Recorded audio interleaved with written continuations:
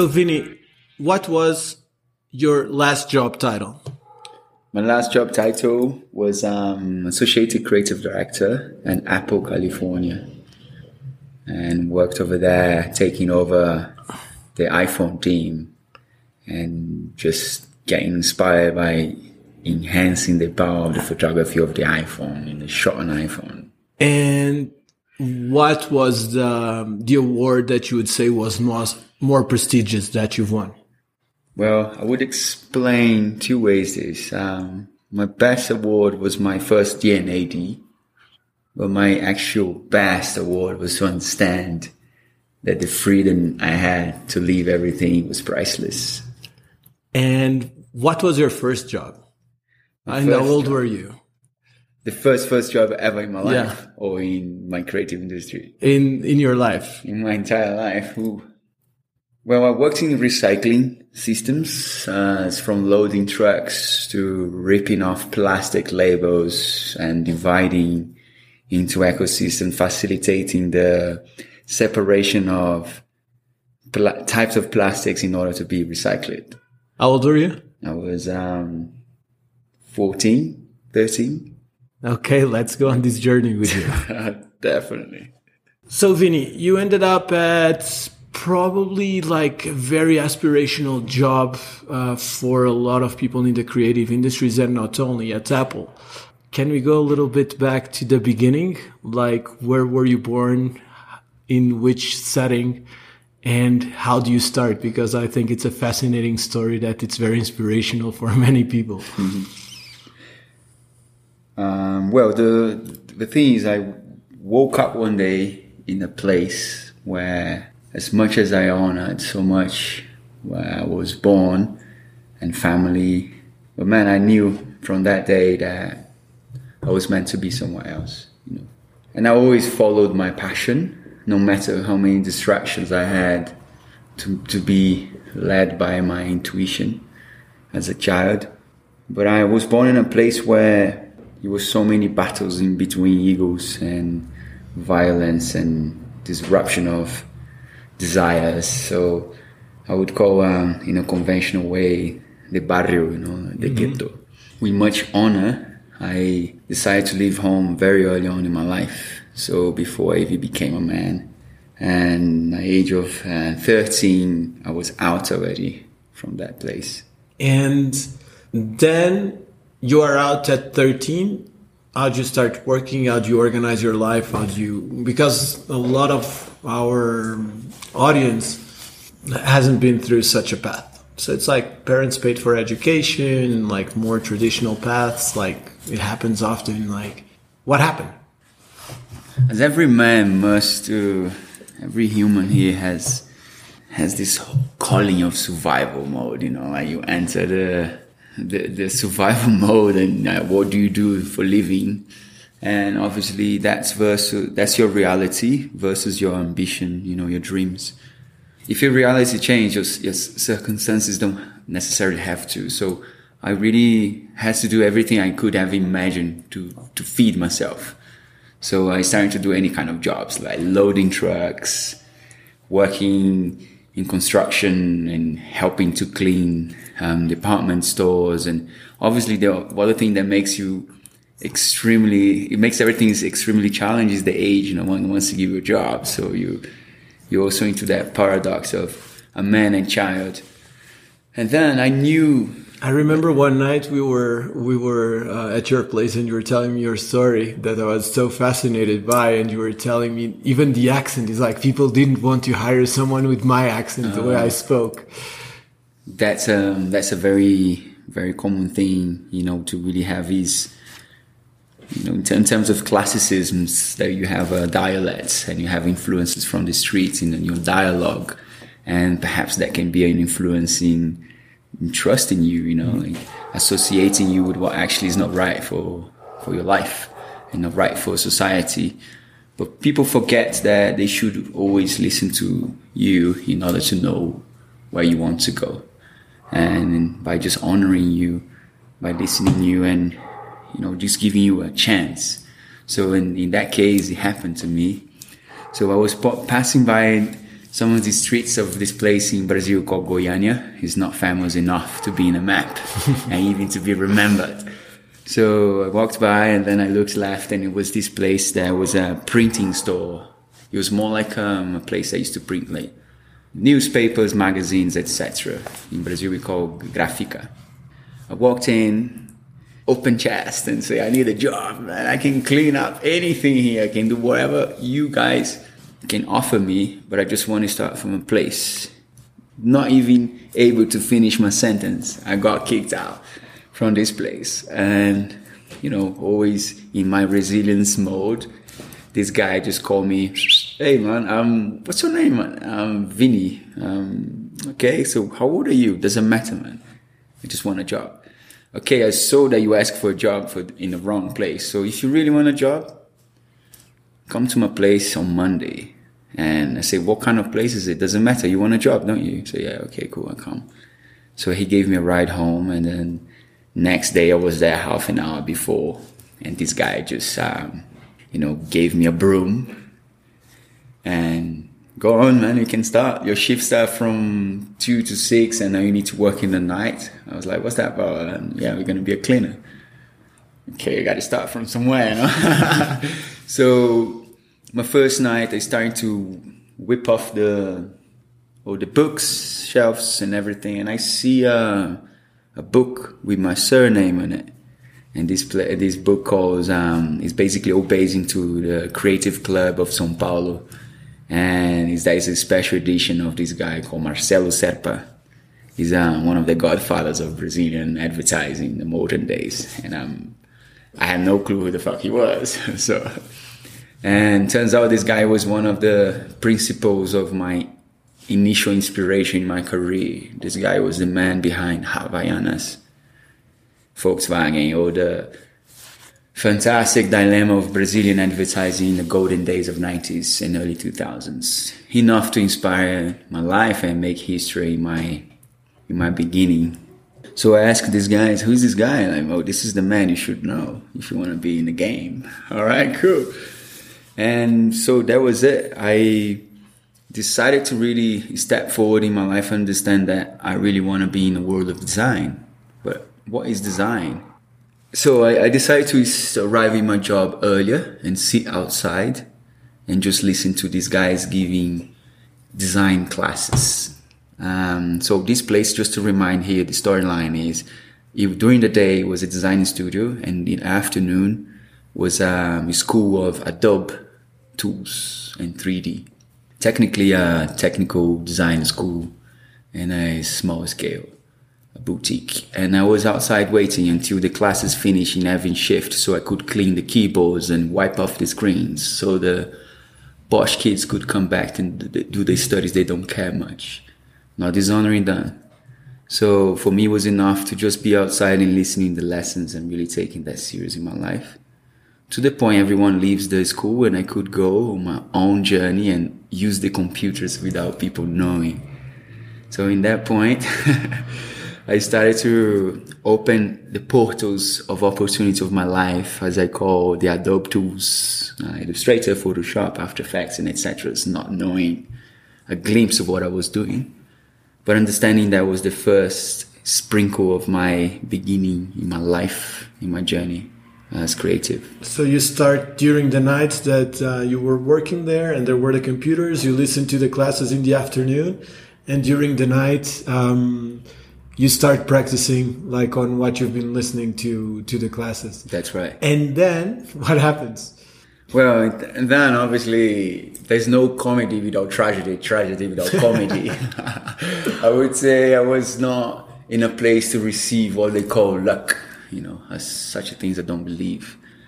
And then I believe in the power of a synchronicity, and I knew that I would be in trouble if I get caught by someone.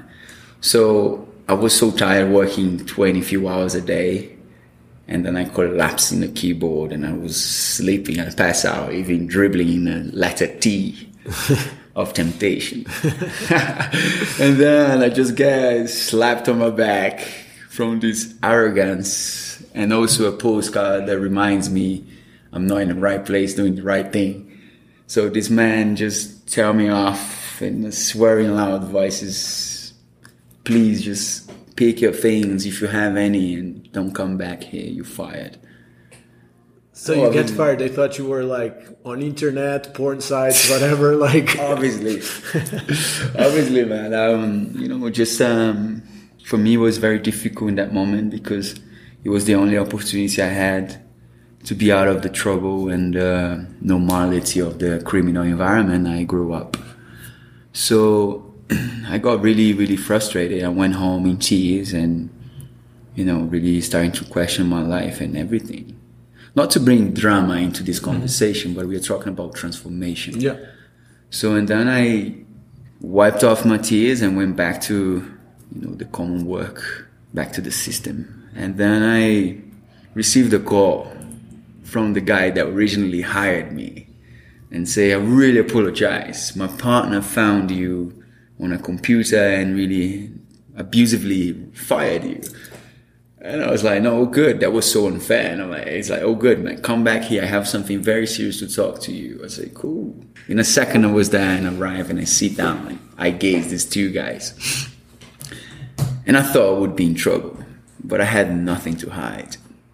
Clearly I had. So I had a folder in a server with all the stuff I've been creating in secret. These guys just like flipped the computer and showed me, listen, you've been creating all this. How? Have you ever studied design before? Or ever had the opportunity of doing such thing? I was like, brother, where I come from, one thing we lack is opportunity. But one thing is, no one can hide. No one can stop a man of dreaming because it's the only place you don't pay taxes for living. So what do you guys want from me? I already feel like I've been punished enough. No, that's the point. From now on, there's no punishment. So do you want to work with us? Because clearly you're born for this. I was like, okay, cool. What does that actually mean? It's like, do you want to be a designer? I said, yeah, I want, but I don't know what it is, so I can show you. And for me, it was basically the beginning of the avalanche of opportunities that I caused myself. And we are going to go on that avalanche because we still have quite some adventures ahead. But let's just go here a little bit. And I've had the chance just to witness a little bit of your creative process with the NFTs at your place one evening we were there. And I was amazed. Like the way you think, the speed that you create and the quality of your work, I was just blown away. Like I had never seen anything like that in my life. Tell me something. Is it natural? Is it something you develop? How do you see creativity? How do you see like all this? Like, because what I've witnessed is very, very unique. And then when we go into friends' places or your place with all the furniture you create and that you're remaking your home, and I've seen you like build fires like no one, like there's a passion and intensity in everything you do, but it's even like the fire, like it's art, like you're creating something and with a lot of depth. Where does it come from? Do you think it's innate or you've learned it? Okay, I don't really think creativity, it's something that is a mysticism or it comes from a gift whatsoever. It's just a muscle really. You articulate and work on it and you train and channel in that and to a point that it becomes unreal. The capabilities that you can unfold within yourself. But ideas itself, for instance, in creativity, it's nothing without the power of producing, taking the action and bringing it to life with congruency.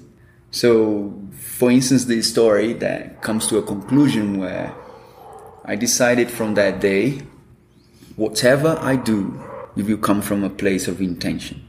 So by being service with the power of design. So from then, that now probably unfolds up to 16 years to 17, I realized that I still create in the same way. But obviously... What's your process like?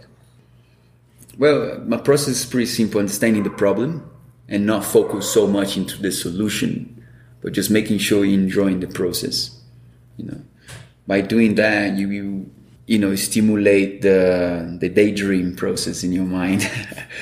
The daydream is when you train your mind to be full on working based into problem solving. So I'm also a strategist myself. I always find the problem by solving with this solid strategy on thinking in different ways to solve that problem. But my creative side is how can I make that entertainment? And then design comes also in exploration of being honoring the aesthetic, the craft. And the craft also comes from offering something very unique to call time. Your time is your offering to your work. So, and then, you realize that every single sprinkle you invest into a process, it will unconditionally return to you in the art of crystallization of a process. Let's go a little bit back to your story now. You have this place, they start giving you an opportunity, and you start learning 3D design, you start learning all these things. Then you go into advertising, right? Mm-hmm. That was a very good question, because that's actually what makes the dilemma of my journey between design and advertising. So there was a couple of months later in that job, and I was obsessed with 3D and post-production animation, whatever would be able to challenge my brain, many, creative ways I was in, And then there was this guy came into the space to do a workshop and a talk about art direction versus designer. And I was like, what is the difference in between this? Could not answer that question. So, and then this guy just started to say, the designers are more the executioners of the process. They execute. And the art directors are more the prophets, the visual prophets. They come up with the ideas and then they deliver that for you to execute. I was like, wow, that's so unfair, man. I want to be this guy. But okay, my main question was, I was actually the annoying kid in the room asking a million questions for this guy. And then he was like, so the art director is the one that just demand the work. I want to be the boss. I want to be the boss. American dream. So basically, I realized that from that day, that's what I want to do, but not focusing the director side, but being to the artistic one. So, but also I also loved how to execute things in the most engaging way. So I could not leave those tools behind. That became a new way of being. So I became an anomaly into the process. So then I went to this guy and say, listen, I want to work as an art director. No, you can't, because you need a degree in advertising. I was like, man, I don't even have high school. How the fuck am I going to get this job? Did you ever get the diploma, or you just did your career? No, I printed them myself. I made them really beautiful and pretended that I've been to schools and in sort of organization that would control my mind thinking. And next day I picked up my things in my lunchtime and I went to these advertising agencies where this guy that was doing the talk, where he works full time. And then went to the reception and say, I have a meeting with this guy. Told his name. And then they say, no, we don't have a meeting here. I said, okay, how is it possible? Can you just bring him downstairs? This is not how it works. Okay, so let's make this easy. If you don't bring him, I'm going to go upstairs. All right. So that's the moment you bring the ghetto back into the arcade. So then the guy came down. I was like, what are you doing here, man? No, I'm here to talk to your creative director, your boss. I want a job. It's like, no, man, you need to leave this place right now. At least show me around. I want to get to know how an advertising agency works. And then I went upstairs and, got to know the people, and that's it. I asked for a job for whatever circumstances I could be there, I will be there. So I started to cut the layouts after printing them and gluing them into the blackboards so they can be presented in the meetings. That was my job. So two things that I find really interesting, because a lot of people, they just go and, oh, I want a job. I'm just sending my resume. Something I really relate to you, because several of the jobs I really wanted, the way I did it, it was like, man, I'm here and I'm not leaving and this is what I can do. And I just wanted to be on the right place. And I was like, if I'm at the right place, I'll get the right opportunity. And that's a little bit what you did. And what you watch a lot of people is like, oh, let me send my resume and maybe they will pick me up. And it's like, nobody does, or you end up hiring people with great resumes that in the end they are kind of useless in what they do. And also like this stamina, it's like I don't take no for an answer. It's like and you go for it and try to be at the right place, and then when the opportunity comes, you're there. Now Brazil at a certain point gets too small for you, and you go into London and you don't speak English. You don't have a visa, you end up in a lot of trouble, but you also end up in top advertising agencies, top clients, and a lot of awards. Can you give us like a very brief summary of this period and how you get there? Because, okay, now I'm like, for a kid from the ghetto, I'm pretty successful. You're probably doing better than most of the people you grew up with and you got out of that life. Yep. But now, it's like, no, I want more. It's like, Brazil is not enough. Now I want to go worldwide. Well, I'm going to put a comma into Brazil. It was too small for me, actually. I was still working in a regional market with small agencies. And so I never really resonate much with the Brazilian advertising culture, actually. I'm not calling myself a black sheep in that sense. But I found advertising very polished, very trendy, and all led by pop culture. Obviously, advertising has a huge element of that, but for me, it was taken so serious. And then I started to understand more about the business after a few years in advertising in Brazil, and I started to see that the rock stars are not coming from here. Okay, obviously, not just due to the fact that I was obsessed with Rolling Stones, to make that very easy decision to go to Europe and London. But I looked at, the creds of the works that used to resonate to it. They come from a place called BBH in London, Bartolomeo Haggerty. That was it. I was like, I'm in, baby. How do I do to get to this place? That place will need a diploma, but I don't have any. But I must confess, I'm a doctor in taking risks. So I tried to check how much money I had, and I realized there was not enough, So but that was a good starting point. And in sequence, my copywriter, my partner at that time in the creative process there, he's like, brother, I don't really think it's a good idea, man. You should first go to São Paulo, and make that and then get some awards and pack your bags and go maybe to other place, but London is going to be a really challenging one. Especially if you don't speak the language. 100%. So what do I have here? Like, how are you? Nice to meet you. And thank you. Obviously, that makes you polite enough. So, and then I packed my bag with 500 euros and I moved to Amsterdam for a month. And I just realized that what hell am I doing here? It's okay. You're still 18 years old in the second month of your birth. It's all good. And you were 18 at the time. Yeah, I was 18. And I mean, due to the fact that I started working in advertising was... Yeah, you could have got the passport and travel on your own a few months earlier. Exactly. I couldn't leave the country early as I could, as I wished. Brother, what I actually did was I was in a LAN house back in the days. Talking to MSN with my community back in Brazil, and I just hear very common language coming from the corner left side, and I understood a few words, but I was like, it's not Portuguese from Brazil. Okay, these guys looked at me like, what are you looking at, man? Looking in the right place. And then I just look at what they're actually doing, and they were jailbreaking mobile phones.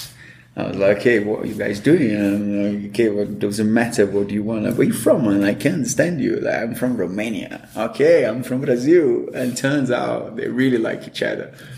And then it's like, man, I can help you to unlock those mobile phones. Are they stolen? And the guys, obviously they are.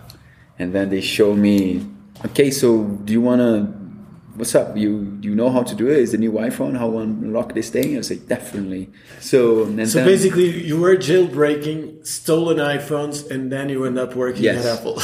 Exactly. And that's how I made my cash into the UK. So I made a couple of €1,000 and, spent a night doing that work for them.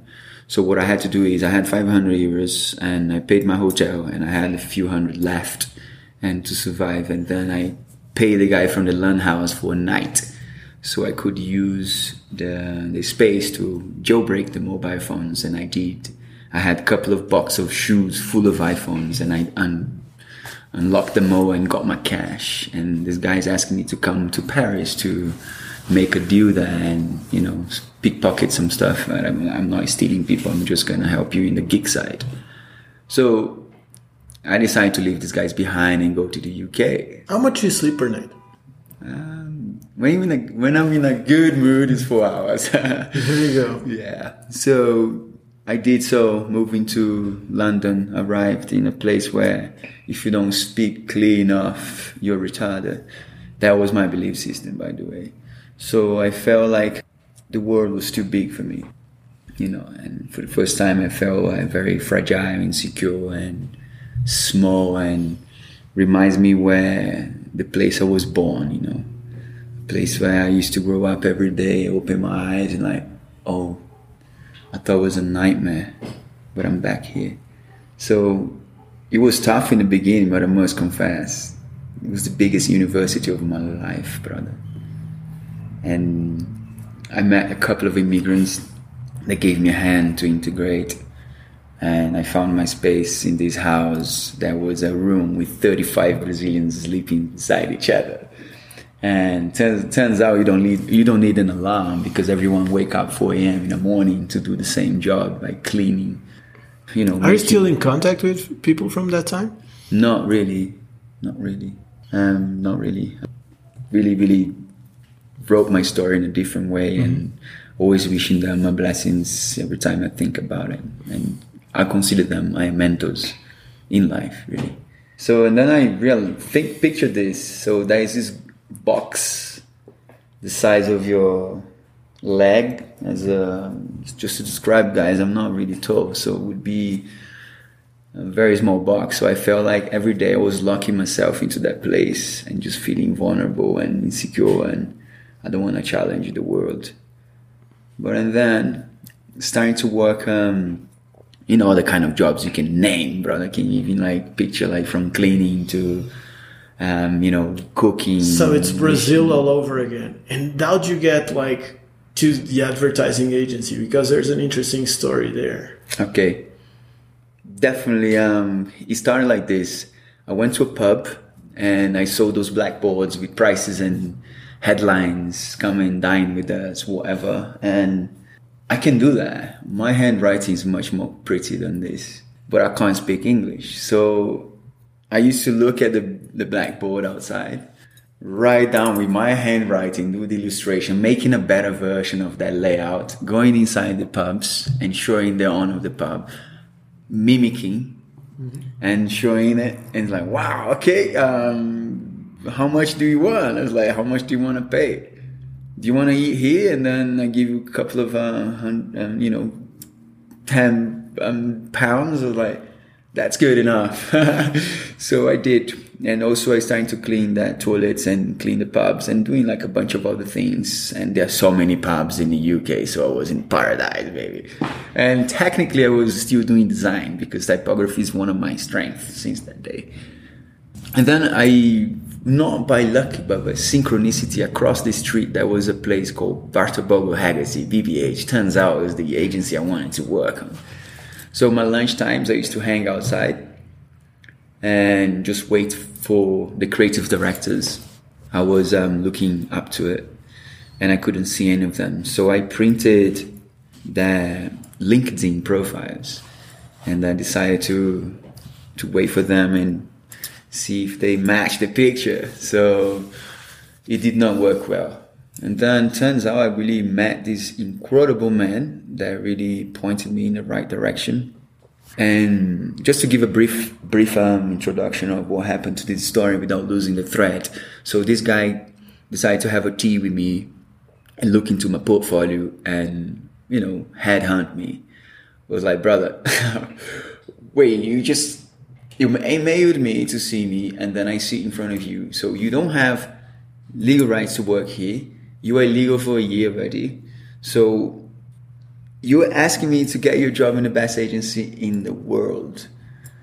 And you have no education, no qualification. Why would they give you that job? You don't even speak English well. I was like, brother, I just want a meeting. I just want to have an interview. I just want 5 minutes with these guys. That's all I take from that. It's like, so you're basically saying that you're going to go and then guarantee that you can get yourself a job. That's right. So I went and I met this profound mentor I had in my life called Eric Chia. This guy was head of a department in-house in BBH, this agency. And I arrived and this man just like, well, I have 5 minutes for you, brother. Just go on. And then I just started to show him a portfolio and this guy was kind of not falling asleep, but he was beyond in the lack of interest. And then he's like, okay, man, why would I give you this job? I was like, well, first of all, I'm not leaving the place without a job. And second, I just really want an opportunity, man. I really want to make in the industry of design because I have a lot to offer by learning. And then he's like, obviously my speech was so limited. And then he's like, well, certainly you speak English. Okay, what else do you need? I said, I actually need a letter of recommendation so I can get a visa. Wow, you come here and then So, come on, man, you can't give a job. I was like, all right, cool. Listen, I just left jail and I'm really struggling. I believe that... Why were you arrested? Opa. So this is a chapter that gets quite spicy. One of my masters in graphic design was by mimicking ways of surviving, by creating my documents. AKA forgery? Indeed, just to make that quite formal. First thing when I arrived in a strange country in the world of Latinos trying to make is they ask you, do you have papers? Well, brother, I don't have European background. I'm not that privileged as far as I'm concerned. Well, Brazil was not so trendy back then, but was very famous to be, having a huge history in illegal operations in paperwork. So I was like, all right, cool. I'm going to ask my Brazilianos if they can connect me to someone to get paper. So you need to get paper with this guy. And then I meet this guy and then he showed me this piece of paper. I was like, dude, I'm paying you the money I'm struggling to survive for a piece of toilet paper with my face on it. And you're calling me Portuguese. Listen. Hey, I hope that's not an offense. You'll never be. You'll never be. That was the best option I had. And then I just started to laugh within myself and crying. And like, why am I doing this? But oh, good. So the thing is, I haven't had any... At that time, I didn't have a computer. I barely had time to find a space for myself. So then a friend of mine was like... So I told him, man, I can make the paper better than this. This is ridiculous. And okay, cool. What can you do about it? I need your computer. I'm going to install a software there, and then in the night I can print some. I can make some designs for us, and the next day we can find a printer and then we can make it. All right, cool. And then I started to microwave all the papers I had to make them dehydrated, and then put into the printer and make them juicy and realistic enough to a point that I was selling quite often and make my living out of that for a few months. So the way it works is like you work over 20 hours a day doing those jobs illegally, and you cannot work full time. So you have to have many jobs of a couple of hours a day. So you cannot be hired. So I was exhausted. So the more money you make, less hours you work and more time you sleep. But I was actually doing the opposite. So the spare times I had, I was really going to libraries, really getting to know the UK and really studying and really keeping my congruence into my dreams to make into the world of design. That's like a very interesting thing. So you did a lot of things that people would judge as criminal, incorrect, morally wrong, like, I don't know, from forgery of documents to doing all these different things. And you were making a good living on that. Like, you could make a decent living on that. Amazingly, and actually you came from a background where that was kind of okay, correct? Like, where you grew up, you had a lot of criminal activity around you. So that was kind of okay doing it. You get to Europe, things are harsh. You can make good money doing like jailbreaking phones, forgery, everything. How do you keep your drive to actually say, no, I want to be a designer. I want to basically almost like humiliate myself doing whatever, begging people for a job, everything, and go and work 20 hours for no pay or little pay where I could be making a better living. It's a tough choice. It's not like a very, I think a lot of people would go like, this is the easy way out. Well, brother, there's a thing within you that called spirit. Even if you haven't got enough access to consciousness, but there will be a glimpse of remembrance. So every time I remember I had spare time with myself, it was rarely, walking in those cold breeze nights and days in a strange country. Nothing could stop my dreams, So what makes a man successful is not his bravery, it's his act of surrender. For all of those challenges, that's just temporary, because the mission of your spirit is eternal. So I could remember some moments within myself, like, I need to keep going and become this designer, I want to be. So that's what kept me alive, But here's the thing, man. You can get away with so much things, so much, even if you become a master in your own illusion. But the reality check comes every now and then, and sometimes they smash your door, dressed as a policeman, calling you a monkey, and handcuffing you and putting you into cold bars for a while. But I was ignoring that reality for a while, so I thought I was the smartest man in the world in that moment. So I started to make loads of copies and papers and requests from clients, Well, my clients share the same things as me. They just want to make, like some money to send back to their families, and they just have the dream to have a better life. They're not opportunists, they're just big dreamers. So I really connect with that, not disguising my lack of discipline, but I forgot that I'm not so smart as I thought. So one day I was working in this Japanese restaurant. I was a chef there. And then I went down back in the fridge. I used to spend hours there in my lunch break eating all the sweets and just feeding myself. I had enough. I haven't had enough food or time to go and, feed myself. So I was saving some cash. And then this Japanese man, his head used to be as high as my chest. He just grabbed me by my neck and then just kicked me out of this place. And I thought I was fired.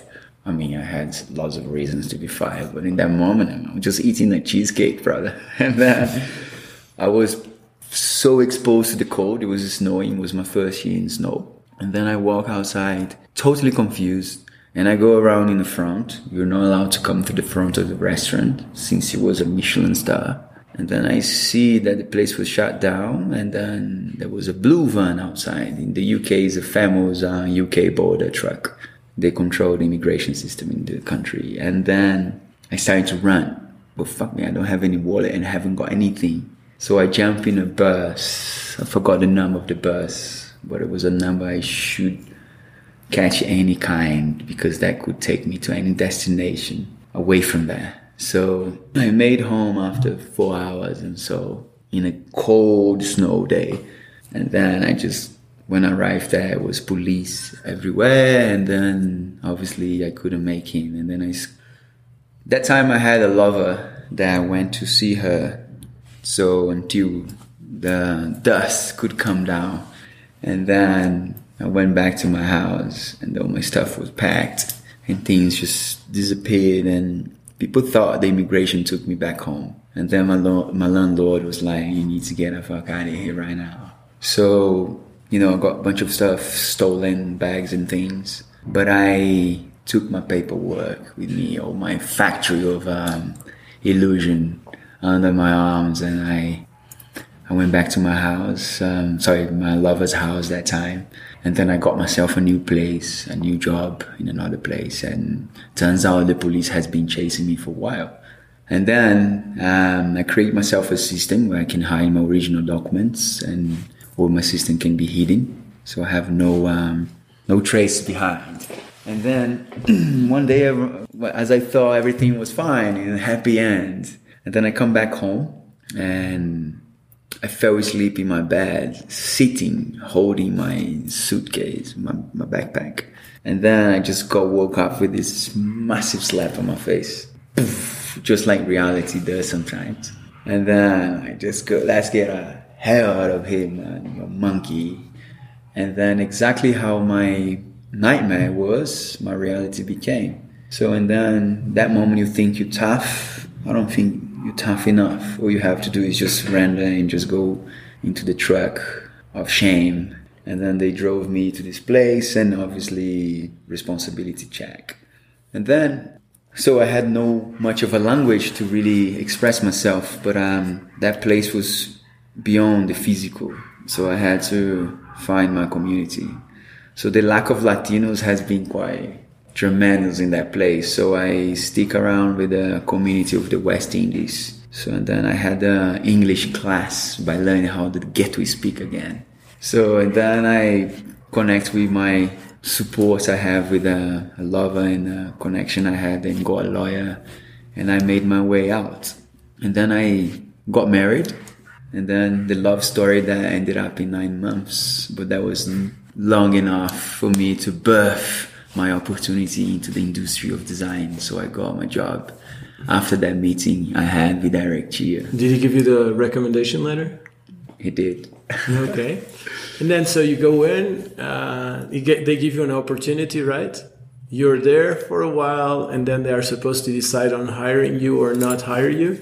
And then at a certain point, like, they didn't tell you on the last day. What did you do then? Well, here's the thing. I had one brief, one opportunity, and one invitation to get out of here if you don't make it good enough. So I worked for 5 days non-stop, literally to a point that I felt like my bones were glowing. But for me, I always see that as an offering, and delivered the brief. And then finally it was my last day, and I was sitting there waiting for my boss to come back and give me a recognition, or at least say goodbye.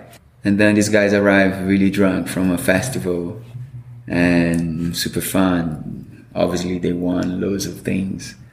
And then all I want is just to win an opportunity. And then this guy is just like, all right, come back on Monday and then we'll give you feedback. And then one of the main creative directors decided to, call me, and turns out the story is this way. They all received the work, the client loved it, and it was a big pitch, and they were criticizing the ideas and deciding what's good and bad. And then my work made into the short list, and then this guy is a guy from East London. He speaks more or less like this. Who the fuck made this, man? And he's a new kid video. I don't know his name. Whoever fuck it is, bring him back here. I want to talk to him. And then I went down there. It was like a short man, believe it or not, shorter than me. And this guy has a bigger ego than Michael Jordan. And then his room full of street art, and it smells like arrogance. And I enter, and he looks from my long and cut toes to my bad haircut up, and say "Who the fuck are you?" I'm Vinny Olympio. All right, man. You hired. And then I got my job, and I remember going to the toilet in tears, swiping up my phone, realizing I had no one to call and tell that news. But I was looking myself in the mirror and giving the recognition that we haven't made it yet, or you started.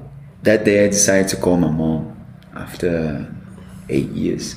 And I told her, no matter the circumstances that happen in between us and Atlantic that leaves flowing in our distance, I just want to say that I got where I want to start, and I want you to know that. What was her reaction? she was thrilled, obviously, like I remember they didn't have time to walk in the streets and celebrate. How old were you then?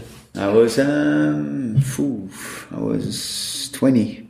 So you are 20, you're hired at one of the top advertising agencies in the world without credentials. Probably your language skills are not top, but you impress them like with your work and creativity. Yes, I did by the discipline. And then how quickly did you start getting noticed? And when was like your first award? Yeah, so my first award was actually in the same year where I worked in an Axe campaign. So I worked as with the same team from the Virgin Media pitch, and they needed to do an immersive experience in this website. I was like, my God, I can't even design a button, but I know how to learn everything. So these guys gave me this opportunity. I worked under two creatives that time, and the idea was quite fuzzy to a point, with all respect, to a point that was lacking a bit of a humanness in reality check, in pop culture. So that moment I realized that lots of creatives in the industry, they haven't really catched the bus. They haven't really queued up for many sort of needs, and not calling them, they have a privilege to be there, but their journey were not so tough as mine. And I realized that I could add something so human into it. So people, and I've seen that with a lot of creatives. We had this conversation before, which is like people don't connect. It's like, let me do something cool, but they're talking to their peers. And when you're doing advertising or any type branding, you have to communicate to your audience. But one of the things I see very often is like people are disconnected from reality and they don't do things that the market wants. And I think there is, like architecture, there's an equilibrium between art and functionality, getting to your goal. You mentioned architecture. It's obviously, here's the thing though, it's design in general, Design simply means to make life better, it's to solve problems. And beautifully, if you can, by the way.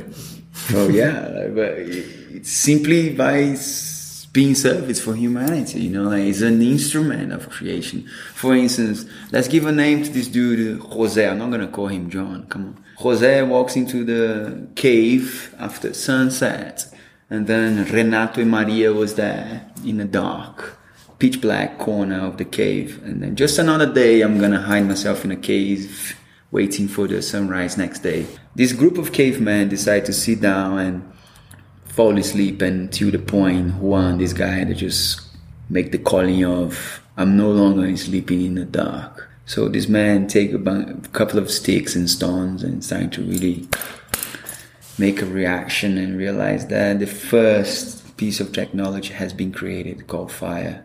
So, and then that's the first design. A very close technology to you. Indeed. So, and then you realize that from that day, we climb up the animal kingdom, survival mode, so we became the top predators in the world. But here's the thing, so if you really think that you're gonna change the world, okay, that's amazing, so beautiful, but you need to start from a place, just to be in service, So my service is design and creativity. And then that's why I always found my way, away from the commonplace in creativity in the industry. So I found my mentors. They were profoundly, nurturing my process. I will always listen to them as much as I could ever imagine, honoring the silence, but also speaking loud as I could, to express my desires on transforming the ways of communicating in the industry. So that led me to my first award. But that year I was deported because my wife divorced me. But I got called back into the UK with a letter of a sir, inviting me back in the game to be part of the creative team. So going back to Brazil gave me a reality check to remind me where I come from, but also to remember where I must go. So I was very content to be back in the game, and really since that day, I devoted to be contributing to transform the way we communicate and advertise in design. And then you come back to London. Yes. And you come back to London. How old are you then? 21, 22? Yeah, still 20. Yeah. The same year, 2021. 2021. Yeah. You come back. You have now a proper invitation proper papers and things start to move. You've worked for Absolute, Axe, Audi, Adidas, Samsung, Burger King, like some really top brands with massive budgets. And I imagine at this point, you're becoming a hot commodity, no? I would say Cannes, and you're starting to do like all these things. You start to make more money, and you start to have access to a lot of things you never had before. That's right. How was Vini the man back then? Like, what did you go into? Because you have a lot of opportunities that you never had before. How do you deal with them? Because I know that there's a big transformation that you're going to talk ahead. Who does Vini become? Day one, arrived in the UK, boom, pulsing of joy of being alive into a spring of that rarely sunshine in London. So I walk into the office of this man called Mark Reddy with the mission of being his service. And I sit down, show him a layout. I was working for Axe. So there was a big shift into the strategy from the ladies' man, get all the girls, Axe effect, to a grooming strategy, something more like Find Your Magic. You know. So it was very good because I was going through that myself. So you were a ladies' man? Well, that's a very big chapter in the story. I know. So that's why I'm putting it there. So the man just really destroyed my work in a way that you cannot imagine, brother. Like it was like, whoa, terrified, like Terminator. Okay, cool. Second day, boom, show him my idea. Oh, it's horrible. This is not good. Like, okay. Third day, I think I was like looking to my pocket. It was like, I have no fucks left. And I must confess, I have no tolerance for this arrogance, I was thinking. But you know what? I need this job, man. I need to learn. It turns out this guy is a history changer. And then I showed him another layout, and then he was just about to drop, man, this massive argument. And I just looked at him and said, listen, brother, I'm not going to take in this time. I just want you to give me a feedback because it turns out that's what you're meant to be doing your job, right? And then it's like, oh, okay. Suddenly the man speaks. I say, no, I must confess, you think you're arrogant? I'm going to show where I come from. And he's like, do you know who the fuck you're talking to? He told me. I say, I'm 100%, man. I checked. I've done my homework. It's like, okay, close the door, man. Just turn yourself back here and then I'm going to tell you something.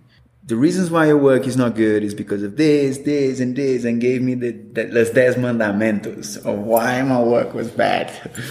And I was like, okay, cool, fair enough. So what direction should I go? Like, you need to study typography. You need to eat alive this book, this, and this, and this. And I was like, oof, okay, I thought my job was tough enough. So I spent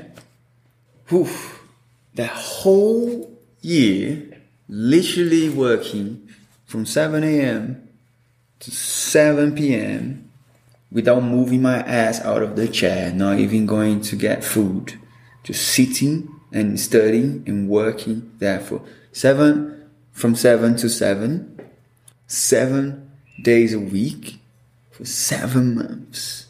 So I lost probably 70 kilos, but I gained a lot of wisdom, you know, and so I dedicated myself to a point where I moved my desk from a little corner to close to his, and he mentored me like his own son. And turns out it was one of the few years of his life in the industry because he was just about to retire. But he devoted himself to being service equally as I was for himself.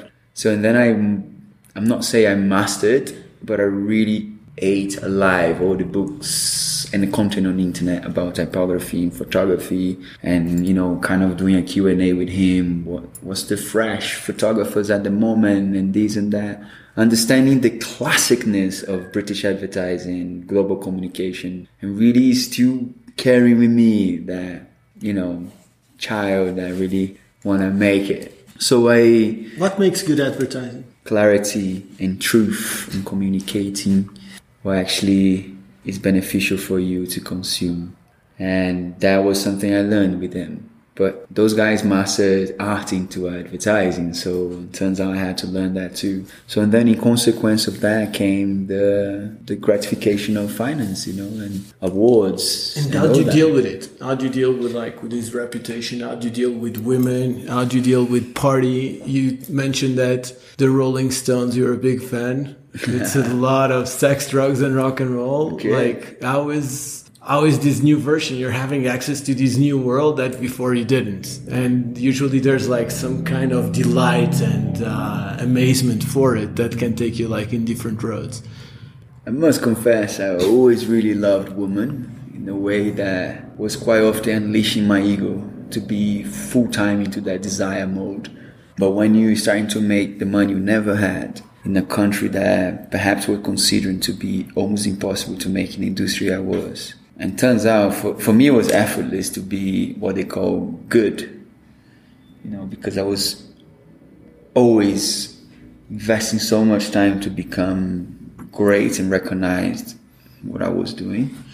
So, and then I started to win awards and make my money and obviously having access to parties and drugs, immense amount of drugs and sex and rock and roll. And, well, the thing is, I was full on into drug consumption and ladies, but that was not affecting my job, Would you say you were an asshole at that time? No, I was not. I was more curious to be one of the key members of Illusion in a night out. So, and then I obviously, speaking always been one of my tools of making in this life. So I mastered the language and obviously understanding what was beneficial for my emergent pleasure. Starting to really focus deeper into the work and then climb my way up to the role of a senior art director creative and really grasping to every single opportunity I had in front of my eyes. So you were work hard, party hard, living the life, everything that comes with it. And you're full on. And then you get a call to go to Apple? Yes. How does that call come in? Yeah, well, it was a moment of my career in Europe that was, UK was going through the Brexit. And, I was partying so hard in Europe in general. It was just, jet set in my work and jet set on night outs and constantly high and constantly devoted to be exhausted by the amount of drugs and sex and rock and roll I was having and mixing what was freedom and what was discipline and taking a big role in my job that was really stressful for me. And I really connected deeper with my ego to be extremely arrogant towards those that were not having lack of understanding what was, in order to my own benefit. So, and then I was to a point that I felt like there was no growth for me here. Perhaps was one of the cliffs of the darkest moment in my life. A party that was taking 4 days to end. And I kept going and a lot of drugs and, sex encounters and more drugs. And then I finally made my way back home. I don't know how. 4 days later. Yeah, just like crazy. And then I, had a shower and just fucked and really destroyed and decided to charge my phone. And when I go down to connect the thing, and I just collapsed into a daydream sort of feeling with so much pain to my chest. And then I saw my mouth, bubbling like soap. That was the first time I had an overdose in my life. And then I was like, wow, I have no time to think what's going on, but it looks like I'm not gonna make it. And then I woke up in the hospital and got like another slap of a reality from a doctor, that I expected to give me good news. He just told me like, listen, man, you are literally wasting my fucking time. right? Could be saving people's life, but you're here like just because you've been having an immense night on your own, having a selfish great time. So you just had a initial heart attack and an overdose. So you can call yourself for your own pleasure a miracle. So I don't know what you do in your life or you do for a living, but just watch out because you're too young, and I would consider changing your behavior. And I was like, wow, whatever, man. I'm ready for the next party. And then I made my way out and then took some time off from work. Got a phone call that changed my life, man. So I had an invitation to work for Apple, to work with the iPhone team. And, I knew that would be a green card, not just for America, but also to clean myself out of trouble. And so I moved to California, San Francisco, and I got myself a place. And I was extremely alone the whole time, like detoxing myself from drugs and distractions. But I realized I was deep into the illusion of the Silicon Valley. And what are you afraid of? Today or then? Then and now. Now, anything. Before, the loud voices in my mind. So... You're not afraid of anything now? No. I trust love fully, unconditionally, to be in service. Why would I be afraid of if I have my guardians and my spirit guides that leads me to my mission that is very clear, to be in service for others, Okay, and at the time you were afraid of the voices in your head? Well, I was afraid of not making. That's the first thing you do when you leave a place where I left. You just want to make it, you just want to have a... What was making it? Exactly, that's a very good question. I was expecting this journey, brother. What was making it then, and what is making it now? All right. Then is just to have the financial security, be always in a know-how, recognized professionally, and, always having good digits in your banking account, but also, the difference between then and now is that, how much costs my freedom? It's priceless. Freedom from the belief systems of having to prove something that you're not actually aligned to it. My fear is to be out of that alignment, to prove others how great I was. But don't get me wrong, I've always been kind of a maverick in my industry, not giving a fuck about anything, to be fitting to the standards of acceptance. I always did my best, effortless, to be thinking different. Not to prove anything to others, but just to make... But were you being different to be recognized by the same? That's what I call illusion. Was it a way to what?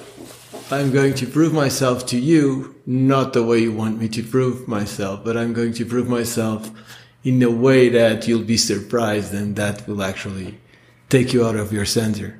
Well, I would call that the Fibonacci of bullshit. Man, you're just like in this rat wheel, what's it called, the rat wheel that just keep going in circle for your own benefit to get me. And there's no expansion within that. I really got into the point that I was like, this is the dream job. This is the dream department. This is actually what I wanted for myself, to be in a position to work in the best design studio in a planet with the best creatives, and just be part of the change in the industry. And turns out I really like the product, so I use that on my daily basis. It's called iPhone. And tell me something. You get to San Francisco, so you're basically trying to get out of drugs. Which year are we talking about, and how old were you? Well, we're talking about 2 years before pandemic. Okay, so 2018. Yeah, 2018. So you get to San Francisco in 2018. That's 6 years ago, so you're 28. And then when you're there, you start working hard at Apple? First, tell us a little bit, like, especially being a creative at Apple, what's it like to work at Apple? Frustrating. Obviously, I'm not going to take that into how can I say it, my own selfish perspective, but it's a profound place to learn. Don't get me wrong, but it's just so much of a process and less of a freedom. Do you get me? So you learn how to be more of a director than a creative. So in Europe, it's totally the opposite. So by being creative, you have enough support to become a director. So because you work into a realm of freedom in creativity and empowerment of thinking free. But in Apple, it's all about a process. It's all about how can you title, just like meditation. So you're titling your thoughts as they come and fly. So ideas in Apple are basically the product of your survival. So you have to always constantly give a title, a process, in order to be billable for the system of the company. So, and the more thoughts and more ideas you have, and the better you categorize them and shape them into a way everyone can understand, well, that's fantastic. But what I missed so much from my job was to be there in the room, selling with a passion, jumping on a table, not even wearing a shirt as you're rocking your leather jacket. So just really going for it and just evolving and involving people and connecting in this humanness to bring the ideas to life. But in Apple, it was a little bit different. It was more like structures, ideas, clarity, process, so people can engage with those ideas in your absence, so they can survive through many layers of the process until they perhaps can make. But I also did not like the transportation, like kind of the commuting system from San Francisco to the Silicon Valley. Trust me, brother, I don't want to live in the Silicon Valley. It's so fucking boring. So there's a taco place in a corner and a strip club in front of Apple. So that was our, actual extracurricular entertainment, but we couldn't do it. But the campus wasn't amazing and had everything it was just boring, and it's like, I'm going to the strip club and have some tacos. Skip like the Orange Garden and skip like everything. There we go. Bro, I was a raver, man. I was like a ladies' man. I was like totally in the rhythm of the youth, like in the birth of. Did you manage to stay out of trouble, or you got back into like the partying and the drugs and everything in San Francisco? Well, turns out Mexico City is not so far from San Francisco. That became my main commute at that time. So I literally decided to come and quite often see my brothers and sisters in Mexico City, where I was spending a lot of time. And I moved to LA for being a couple of projects. LA is exciting, but it still felt disconnected from the grit, from the true core of the youth in our generation. That this is something that London and Berlin has always been delivering for us back then. So, and then I started to live out of saudade, this Brazilian word that really Portuguese word that express this unconditional missing of something that you love and honor so much, but you must let go in order to move on. So, and then I was living into that Fibonacci of desires of being somewhere, but I cleaned myself into my temporary rehab, wealthy rehab of my own house, until the point I started to close my eyes and really connect with meditation. And I could hear one sound after the loud voices that calmed down. Was my heart. That had an attack before. No, I was clean. I was in totally surrender mode. But then I started to really connect with the idea of like inspiration.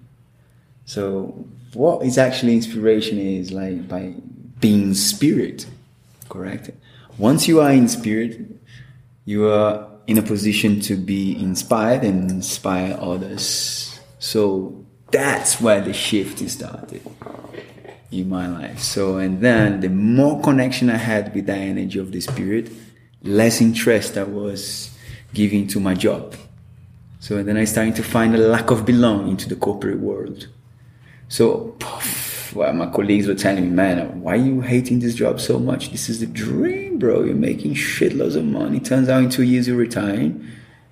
You have the best brief, the best product, the best team.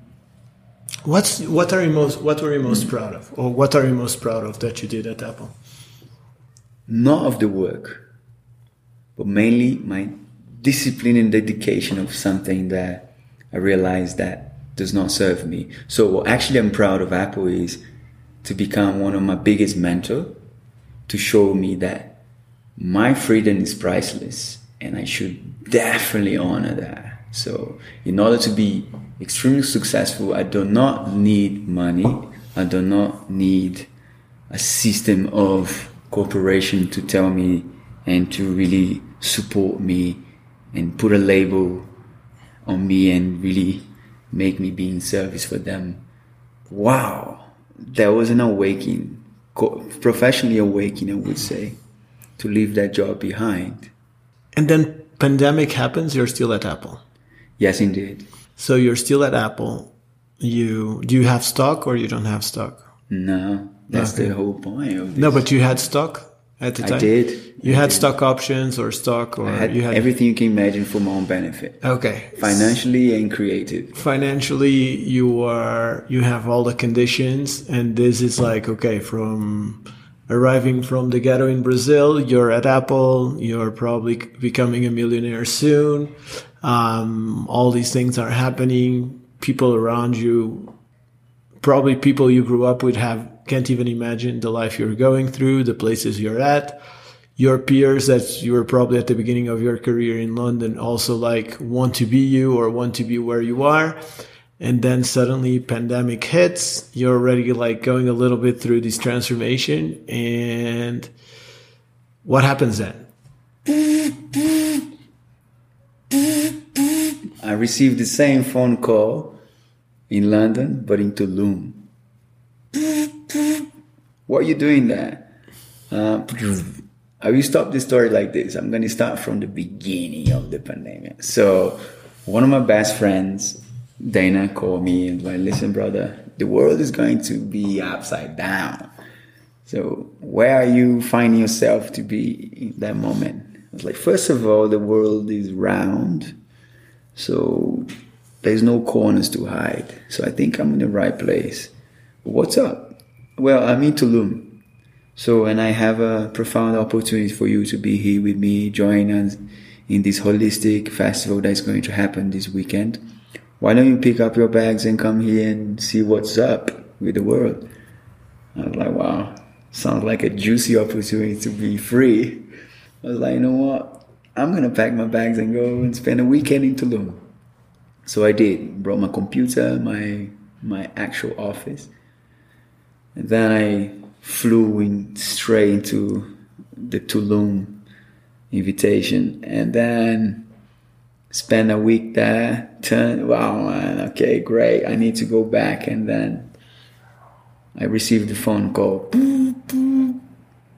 What's up, brother? How are you? He was my boss. And my creative director just asked me, so what's your plan? So you know that United States is closing the border and I think Apple is going to shut down. So they're talking about this thing called lockdown and you're going to have to be home. So I just want to check if your house have enough infrastructure to be in service for the company. I was like, what? Dude, I'm in Mexico. It's like, perfect, stay there. Do you have enough infrastructure to be there? I was like, yes, I find my way, bro. But I'm not going back to the United States. And then he's like, great. So because they're shutting down all everything, man, the city is like in panic. So stay there. Cool, thank you. So I'm going to send you a brief of the new iPhone in a second. So make sure you're ready for that. There will be a series of calls and just another day out of the paradise. So and then I, finished this holistic program and I was into it. My best friend left to a city called Tepoztlan, and I stay still in Tulum. And he called me again. The world's actually going to be even worse. So just so you know, I want to know if you actually have enough infrastructure before they actually shut down the borders of the United States officially. So I'm not going back. So I'm staying here. Okay, cool. You have enough infrastructure? Yes. And then that was it. Out of nowhere, the gods gave me the gift of my computer to burn. So I lost all my files. I lost all my access to the corporate and the divine forces of the prison of my intellect. And realizing that my spirit was free yet. And then they tried to help me as much as they could to send me a computer here and there. They really tried, even threatened me to fly me in private to go back. Whatever it was happening, I was not interested, because what could go wrong? So I'm in the best place in my life right now, but I was escaping. So what happened was I had a week to decide what to do. I didn't wait long enough. So I wrote a letter of resignation that transformed my life, and perhaps they actually gave a damn about my process. But I just... We'll post that if you don't mind. It's a juicy one. Yeah. So I expressed that with clarity. I really tapped finally into my mission here, right? And that clarity made beyond clear that I cannot be in service for the corporate world anymore. That, and he called me and like, are you kidding me? You cannot forward this letter. You cannot do that, man. You have a dream job. You have like millions already coming in your life. Like, you're a genius. You have everything you want. Like, it's all there, man. It's like, okay, you're going to lose your stock. You're going to lose your share. You're going to lose everything. Great. Listen, how much money are you going to lose? Well, you're talking about a lot of money. I was like, cool. How much cost my freedom? I ask myself. Priceless. So I am totally aiming to pay. So I quit. And I don't know if I was going to be fired anyway, but I had no fucks left in for that equation. But I was very grateful for the journey. So from now on, that time I say to myself, from now on, I'm going to be devoted, and you understand what the magic represents to me. So going back to the inspiration, like being spirit. And how goes the process then? What happened at the time? You are in Tulum, you quit your job, and there's still like quite some work to do personally, Wow. The thing is, you want... Because I didn't know you at the time. Actually, I was in Tulum at the same time, but we didn't know each other. Yeah. We have a lot of friends in common. And I just this morning I was with a friend in common, and he was like, no, Vinny was a completely different man. What happens then? And that's part in Tulum, you're not like that new version completely at the beginning. No. What changed, and how did you go on that process? Here's the thing, nothing changed, right? It's because you really understand what reality is. So your mind, your desires, your illusion really makes everything for your favor. So your own emergent pleasurable benefits. I decided to just stop everything and just listen to my thoughts, and realize that I was carrying so much suffering, so much pain. Wow, it's just so much. It's basically you arrive into a place and then you have like millions of printed to-do lists in your room, and you just sit down, and all you have right now is time, because the world literally stopped. But brother, I'm not gonna be locked down. I'm gonna lock myself out. So I sat down and started to go through all the archives into my mind, my memories and sufferings and all of that, categorizing my entire mind And then I wrote an essay that's called The Mind Designer. In that time, that was my diary and my spiritual journal that was writing chapters of how to organize my spiritual discipline, you know.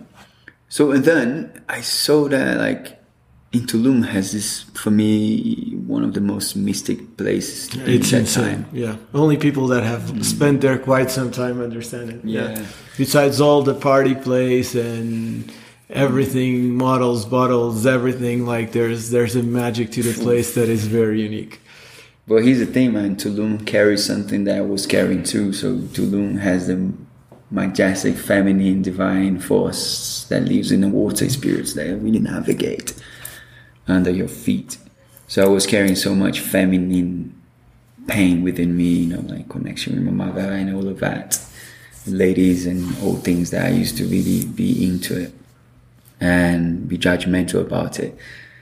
So I started to really go to some rituals and some events and then see a fire there like burning. And I'm always there finding myself into that safe container, you know, like just not just for the sake of being warm, but just really trying to understand what's the role of that thing, that divine spirit in our lives.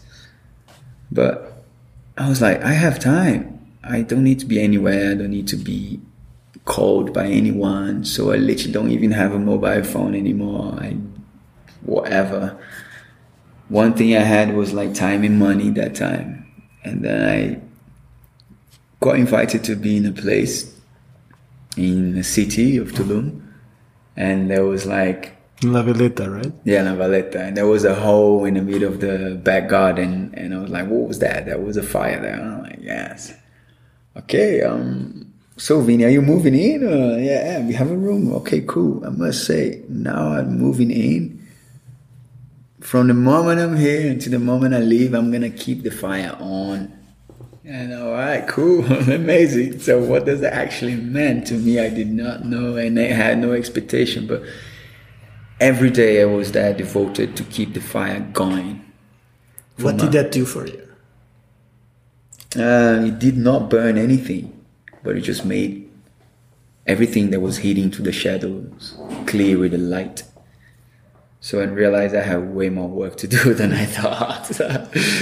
So what I did was really trying to understand how to calm the loud voice in my mind, and really trying to channel a clear connection with my spirit, and how to be more in silence and really be in service for others.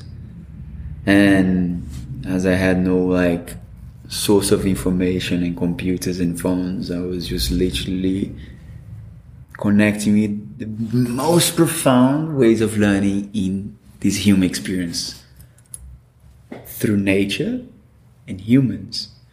So I was going to immense hours of conversations with friends and people that really contribute so much to my journey and transformation, and starting to meditate into this fire, and on my knees for hours, just really like listening and feeling the heat, connecting with the energy of the sun.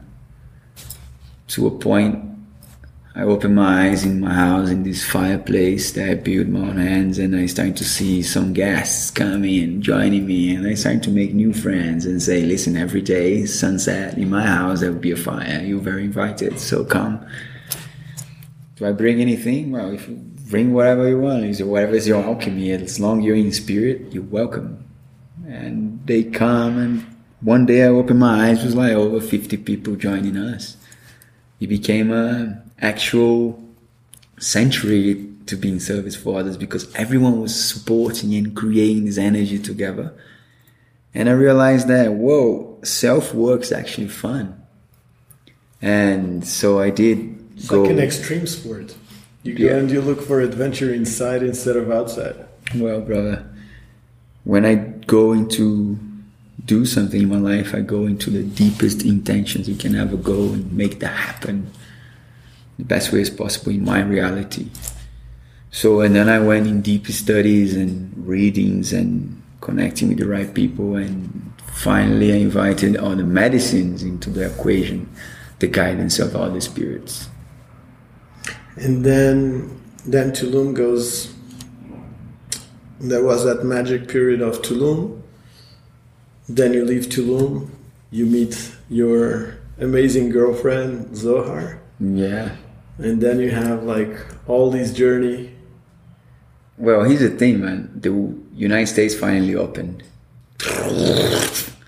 They opened the gates of division, and I finally had the opportunity to go back to my apartment in San Francisco and pack my bags and come back.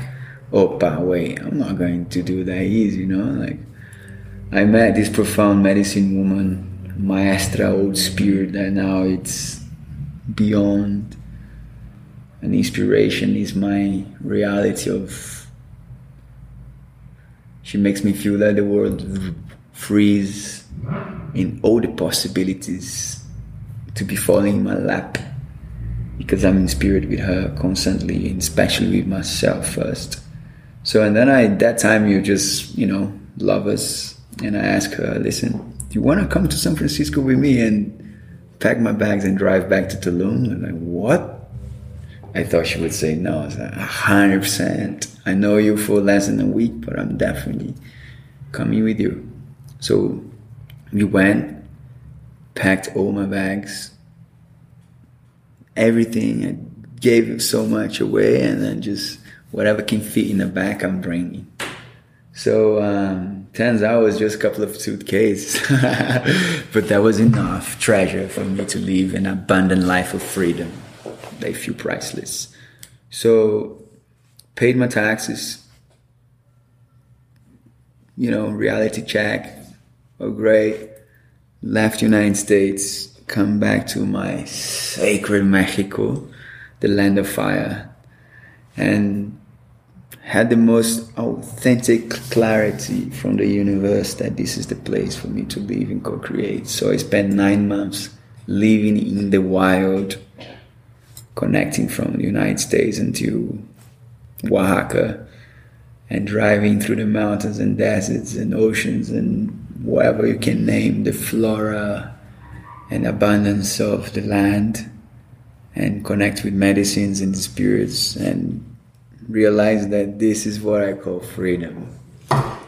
And now tell me something, because now you have a beautiful home, a beautiful girlfriend, so you're getting more, let's call it in a traditional way, more settled. How does that do with the freedom you had before, just to do whatever you wanted? Okay, so do you think you settle? Well, here's the thing. Not settled, like no. Yeah, go unsettled on you. It's a more traditional. It kind of, let's put it like this. Some people might find it less exciting, and you're putting it as more exciting. No. So, like, how did you get through all this craziness? You get like to peace that is more exciting than all the craziness before. That's what I wanted to interrupt you before and say that what settle means for me was before, like, having a house and a spouse and a child and a dog and, live in a postcode in a corner, you have your car, what? I never thought I would be actually one woman for a week, like clean, out of drugs and desires. So wait, that's what I call be unsettled, because you are free from those things that set you down into those belief systems. Okay. So that's where you can call yourself, you are unsettled, but you are actually devoted to have freedom with discipline. And then by living like that, first of all, in love with yourself, but having a companionship, wow, that's what I call life, man. So I ended up my life with $100 again in my pocket after during pandemic, and I lost all the money I had. Like, I was like, whoa, what am I gonna do here? Well, I have everything I wanted to start again. So I did, brother, I did. And it's starting to really puzzle together. all my journey back then and now, I started to find there is a huge lack of, finding a title for what I do for a living. So I call myself a design alchemist.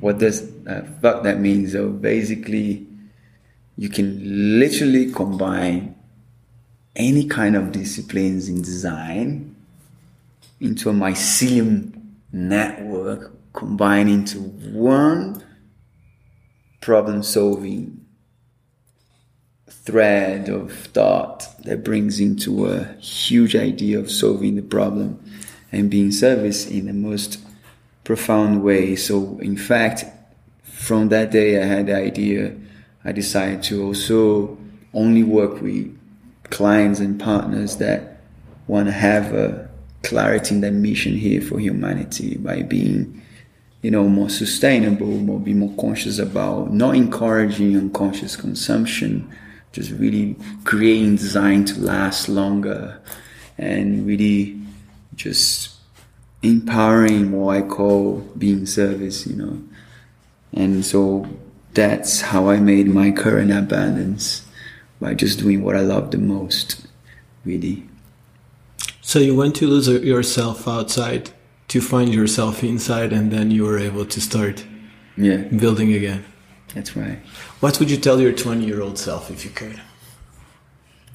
Enjoy and go as deep as you want, but never rely on faith, And every opportunity you have to just be in silence and listen to your heartbeat, that's going to be the orchestra of your success. And just really remember that the breath is the currency of your presence. And again, you don't pay taxes to think and dream, brother. Just go for it. Do you have any regrets?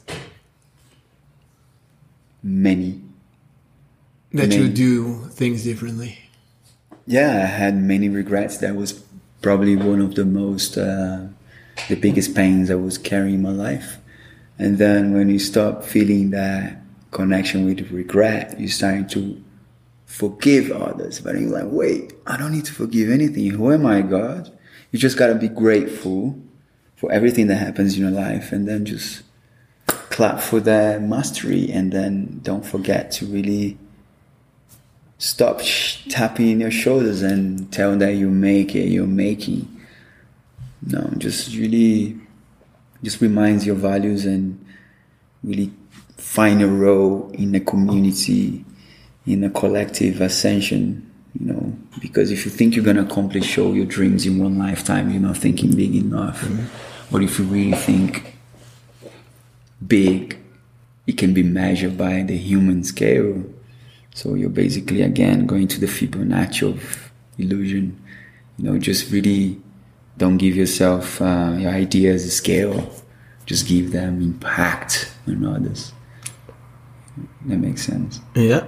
And I know you want to have kids. Kids that will be born in a very different place where you were born. What would you teach them, and how would you teach them? Wow, that's a very juicy question, I must confess. Well, don't get me wrong. I think quite often, to be in the fatherhood position in my life. But I just want them to understand that everything is possible, but in its own time. Understanding also the time. Again, back to the cliche, is an illusion, but it's just also an energy, right? So you gotta put the currency of your success. Your currency of success is your time, like you're offering your time and just being a discipline and really devoted to really transform. But wait, you cannot do anything alone. The more in the right people you involve into your process, in honor to nature, definitely gets more exciting. So just take your time to really stop classifying your ideas and give them scale, but just really understand how much impact they can cause on others. by just simply being service, and also empowering the power of creativity within them.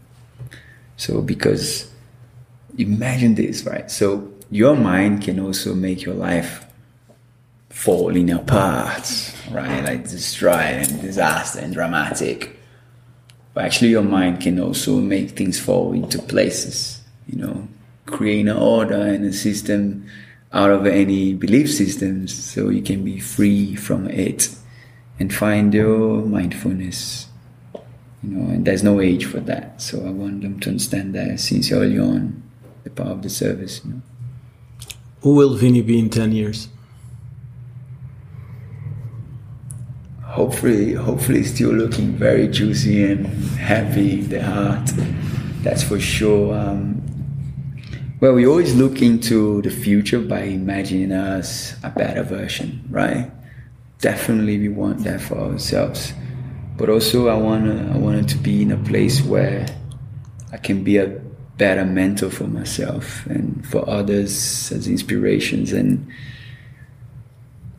But before I wish anything for myself, I just want the world to be in a better place, to be honest with you.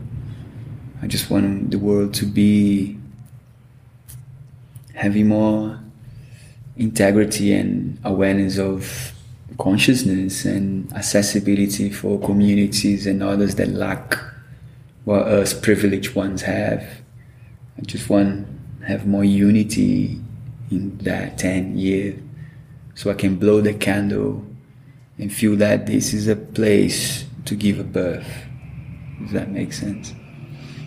Vinny, it's an honor being your friend, and hopefully I can be at this celebration in 10 years again like we did this year in Xochimilco. I think we end in a great note. Thank you so much. It's always amazing talking to you and so engaging. I think it's one of the longest podcasts we've done, and I think we'll have plenty more to talk soon with all the projects you're being involved. Thank you so much. A pleasure. And I just want to slide a letter of honor to be here, especially in the position, in these sweaty pants, in hours of conversations, to really just be immensely grateful for really you have interest on my story, on my sharings, and hopefully this can be useful as instrument of inspiration, and hopefully those that resonate with the story can realize that they can be free from those belief systems that make them a title into a system that does no longer serve them, and empowering their ideas. If you enjoy the show, please subscribe to our podcast on Spotify or wherever you listen to your podcasts. You may reach out to us for commenting, giving suggestions, or just say hi by email, x@leetsadventures.com, Twitter and Instagram @LeetsAdventures, and LinkedIn, Leets Adventures. Leets is LITS and stands for Life is Too Short. LeetsX podcast is a result of the teamwork between Beatriz Souza, Janos Geyer, Lydian Marie Friedrich, Sigurd Koltz, and David Bernardo Santo. Please remember that more than providing answers, LeetsX podcast aims to raise awareness and questions about topics that are becoming relevant and discussed in society. The podcast reflects the personal views of each of its participants and not any institutions. It's not in any way meant to give investment, health, medical, or any other type of advice. Many of the topics addressed are still not fully tested, confirmed, or approved, so please question everything you hear and exercise extreme caution.